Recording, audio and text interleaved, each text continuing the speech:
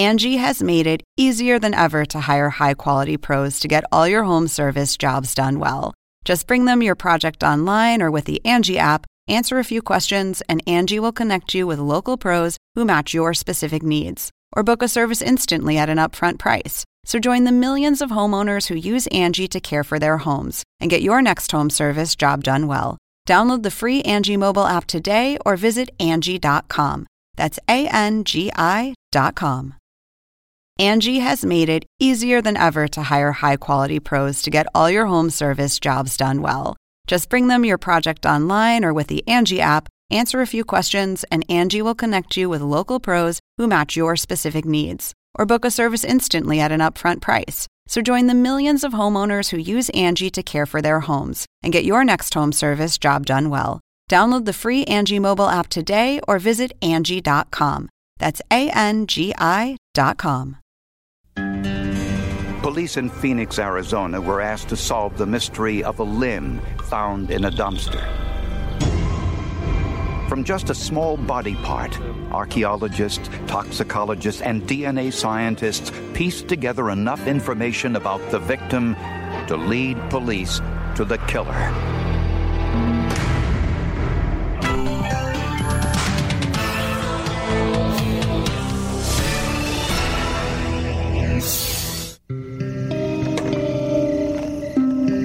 On June 8, 1992, a man looking through a garbage dumpster made a frightening discovery. A dumpster diver found a large plastic bag, which he unwrapped, not knowing what was in it, and discovered this severed leg. There was also a saw. Phoenix homicide detectives Rico Fregoso and Joseph Petrosino were first on the scene. I think the longer I stay here, the more bizarre the cases become. The waste management driver, Jesse Pena, told police he emptied the dumpster just 1 hour earlier. Where the dumpster is right now is not where I left it. So somebody pushed it back. I don't know who it was. I immediately thought this guy, meaning the victim, has been scattered probably throughout the dumpsters in the area. And now we're going to need to go out and try and locate the rest of the body in the other dumpsters. Detectives searched every dumpster within a 5-mile radius. They were hoping to find more of the body to compare to dental records, fingerprints, or missing persons reports.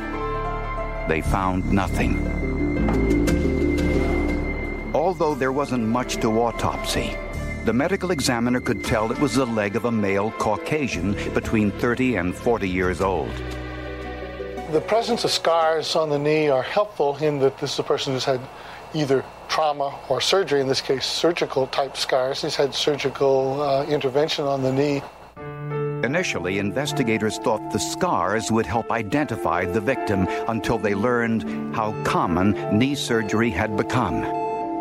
The muscle from the thigh of the leg was analyzed, and in the screening for the common drugs of abuse, we found significant levels of methamphetamine, or speed, and trace quantities of its primary metabolite, amphetamine. A possible indication the incident was drug-related, and Dr. Keene could tell that the victim was dead before the leg was removed. The relative absence of blood in the leg was indicative that the leg had been severed after death when there was no ongoing active circulation in the body. This clearly was not natural disease and did not have the features of an accident, such as an industrial accident. The precise mechanism of death was not apparent with the examination of just the leg, so we classified the death as a homicidal violence manner of death homicide. An anthropologist measured the femur, the largest bone in the body, and estimated the victim was 6 feet tall. There were no missing persons reports of a 30 to 40-year-old white male 6 feet tall, possibly involved with methamphetamine. Methamphetamine is an illegal street drug, a stimulant commonly known as speed or crank. By the mid-1990s, authorities say that Mexican drug lords were funneling huge amounts of methamphetamine into Arizona. methamphetamine overtook cocaine as the #1 drug of addiction reported by Arizona drug treatment centers. With the rise in the use of methamphetamine, there was also a rise in the number of people involved in manufacturing and distribution. Several days after the discovery of the limb, investigators got a telephone call about a missing methamphetamine dealer. Police hoped it was the break they were looking for.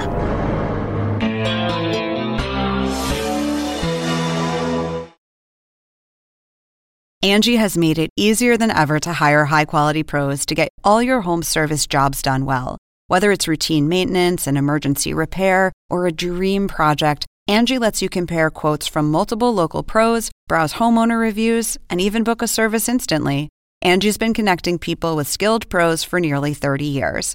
So the next time you have a home project, bring it to Angie to get your job done well. Download the free Angie mobile app today or visit Angie.com. That's ANGI.com.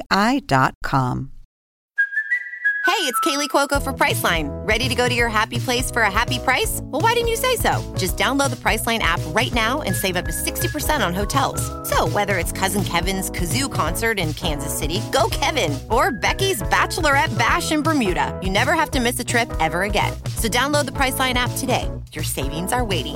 Go to your happy place for a happy price. Go to your happy price, Priceline.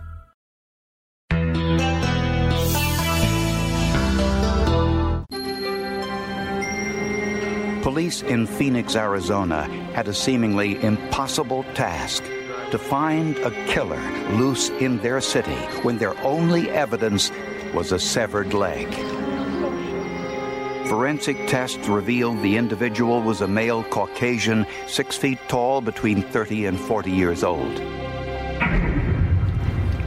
Not long after these forensic tests were completed, a woman called police headquarters asking how to fill out a missing persons report. She said her boyfriend hadn't returned home.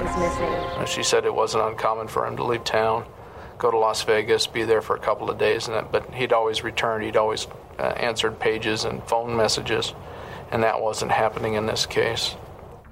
The woman said her boyfriend was Norman Kloss, and at first glance matched the profile. Kloss was 32 years old, stood 6 feet tall, had undergone knee surgery, and was a methamphetamine dealer. He was a friendly, outgoing, social type of person. He had plenty of friends in the valley.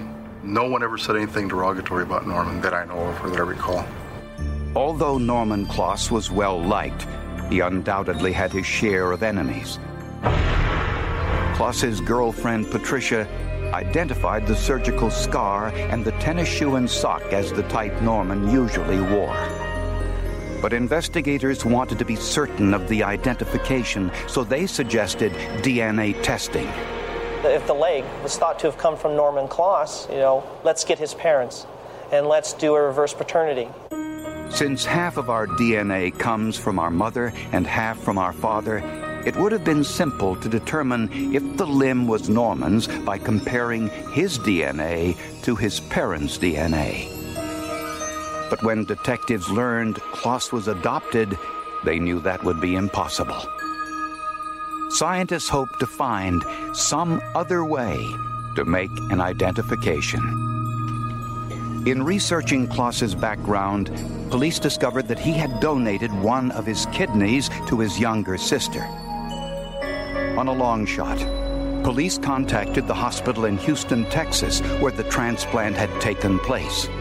Cell samples are routinely taken from prospective donors to make sure the recipient won't reject their organ. Fortunately for investigators, the hospital in Houston had a policy of keeping its cell samples for 100 years. DNA testing would be possible after all. This autoradiograph shows the DNA from the leg muscle compared to the cells taken from Norman Kloss. The interpretation of autorads are very simple. You're doing simple pattern comparison. You're looking at DNA banding patterns, asking the question, are the DNA banding patterns the same? Are they in the same orientation, in the same location on the autorad? The leg or the muscle tissue from the leg originated from Norman Kloss. I was very ecstatic when I found this out, and I notified his family back in Texas. Now that police had positively identified the victim, their focus turned to identifying the killer. Police began questioning Norman's friends to determine his whereabouts on his last day alive. Norman's girlfriend, Patricia, was the most helpful. We learned from her that Norman had kind of a colorful past as a methamphetamine cooker. One of the people that he probably had seen last was his business partner, who was also a methamphetamine cooker by the name of Graham King. And the two of them had been friends for a long time, but had recently had a falling out and had become rivals in the drug business. Detectives found Norman Kloss's car just a block away from King's home. With a search warrant, detectives wanted to find a safe way to search King's home, which was a fortress. 2 vicious Rottweilers guarded the backyard. Cameras were mounted outside, giving King a 360-degree look around the entire circumference. Gun ports provided a clear shot to every inch of the property. The doors and windows were reinforced. Anything less than a bulldozer wasn't going to get you in a timely fashion. And certainly, as a drug manufacturer, that would give him time to dispose of a lot of the evidence. Police waited until King walked outside to his car before serving the search warrant. Once inside the house, investigators uncovered an arsenal. He was into weapons, all sorts of weapons, firearms and crossbows and throwing knives, and everything is hidden inside of the residence, and nooks and crannies that he specially made for these weapons. In his bed, in the walls, behind doors. He had every known weapon you can think of, from weapons made 400 years ago to the present time. Detectives also found marijuana and methamphetamine. He probably tasted his product way more often than he should have. It might have affected his reasoning. And in the laundry room, investigators noticed that someone, presumably King, had recently painted the walls and floor. You could tell it was fresh paint. The smell was still there of the paint. You could also detect an odor of either pine salt or Clorox. Very strong presence in the laundry room. But could investigators find out if the laundry room had been the scene of violence, or did they get there too late? The new paint had covered potential evidence, or did it?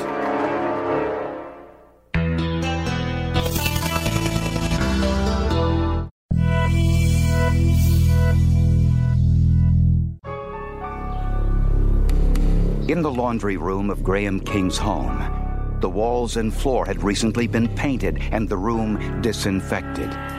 Either King was a meticulous housekeeper, or he had gone to a great deal of trouble to hide something. Determined to find which one it was, investigators removed the laundry table that was built into the wall. Rico, take a look at this. Behind the table were some tiny spots. We found some spots which we believe to be blood. We took samples of that, and then we cut out the entire wall. The spots were evaluated with a Kastle-Meyer test, which reacts with the iron component in blood. That test was positive. But despite the flushing and washing attempts, they were still able to find the traces of human blood and identify the scene as being a scene of considerable bloodletting. The next step was to determine whose blood. The DNA from the tiny specks on the wall was compared to the DNA from the muscles in the amputated leg. They matched. Wow. It reinforced my belief in the power of RFLP technology and DNA technology at the time. Graham King refused to answer questions. But police soon got an unexpected break. A telephone call from one of King's friends who had suspected King was involved in foul play.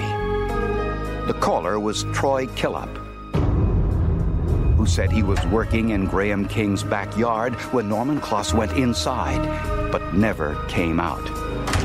Well, yeah, I know. Although he wasn't an eyewitness, he was the next best thing, an ear witness.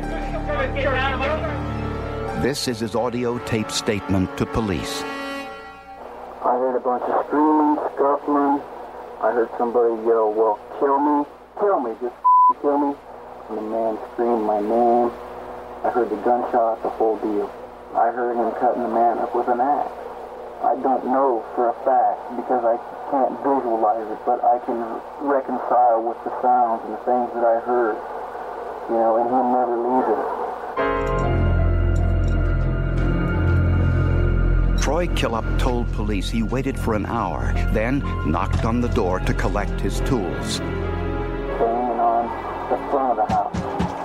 And he unbars all the doors, and they're all steel doors and stuff, and he comes out the front, and he's just shaking and quaking, and he was wearing different clothes at the same time. And he says, come on. And I step in, and I smell nothing but heavy-duty pine saw cleaner everywhere. I turn around, I walk out. Killop also said that King and Kloss were involved in a dispute, but it wasn't about drugs. It was about a woman. Graham King's girlfriend had been involved with Norman Kloss, and she might have become pregnant because of Norman Kloss. Graham King found out, and that's what caused, we think, or motivated the murder. Graham King was arrested and charged with first-degree murder. Despite the results of DNA tests and the medical examiner's opinion that Norman Kloss was dead before his leg was removed, Norman's girlfriend, Patricia, refuses to believe Norman is dead, which was evident when we asked her for an interview. Norman's not dead. His death was staged, and I just feel like the show is not based on truth, and therefore I can, in good conscience, contribute to it. Patricia believes Norman faked his own death to avoid a drug-related confrontation. As prosecutors prepared for the trial, they had another challenge: persuading their primary witness to testify.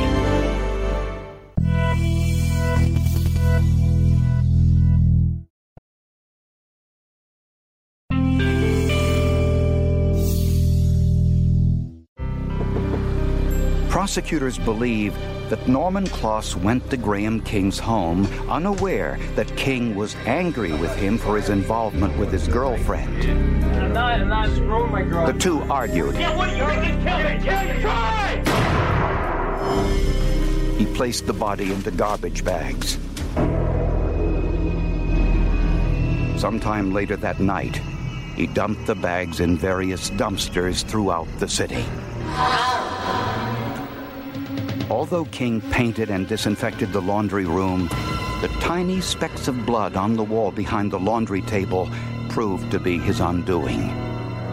Missed about 4 square feet of wall that was able to deliver up enough evidence to positively say this is where this happened at.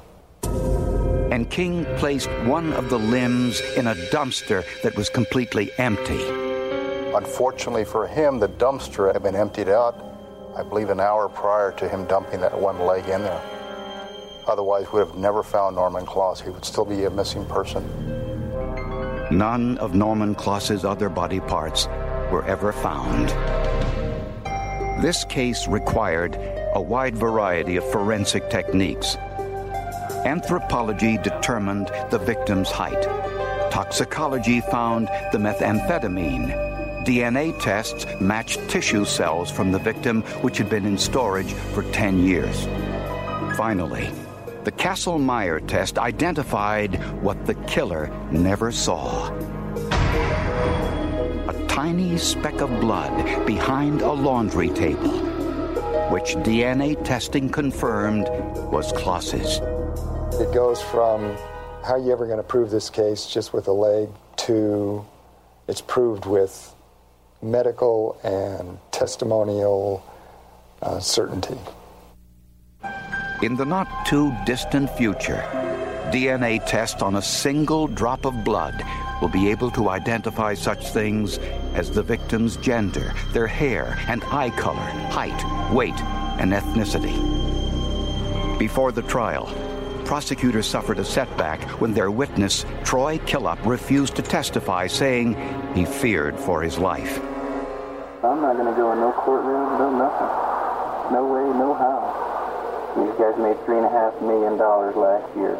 I don't know if this man's going to pick up and freak out and come looking for me. He's got the money to do whatever he needs to do.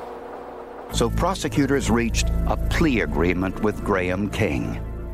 I made an accommodation because these people, had fears of this Graham King. King agreed to plead guilty to second-degree murder, which carries a sentence of 20 years in a maximum security prison, instead of going to trial and risking the death penalty. He got a bargain. He got the deal of a lifetime. 20 years, he's not going to be that old when he gets out. Certainly not for somebody that cooks methamphetamine and kills people. I'm very concerned with Mr. Graham King being released, and I think he will be a menace to society. I think it'll happen again. So this is one of the cases that I do remember, and whenever I give tours or give DNA talks to college classes and such, this is the one story that I will always bring up. But even now, 10 years later, Norman Kloss's girlfriend still does not accept the forensic results. She continues to believe that Norman faked his own death and that one day he will return. Hello. Please leave a message at the tone, and Norman and I will return your call. Thank you for calling. Bye-bye.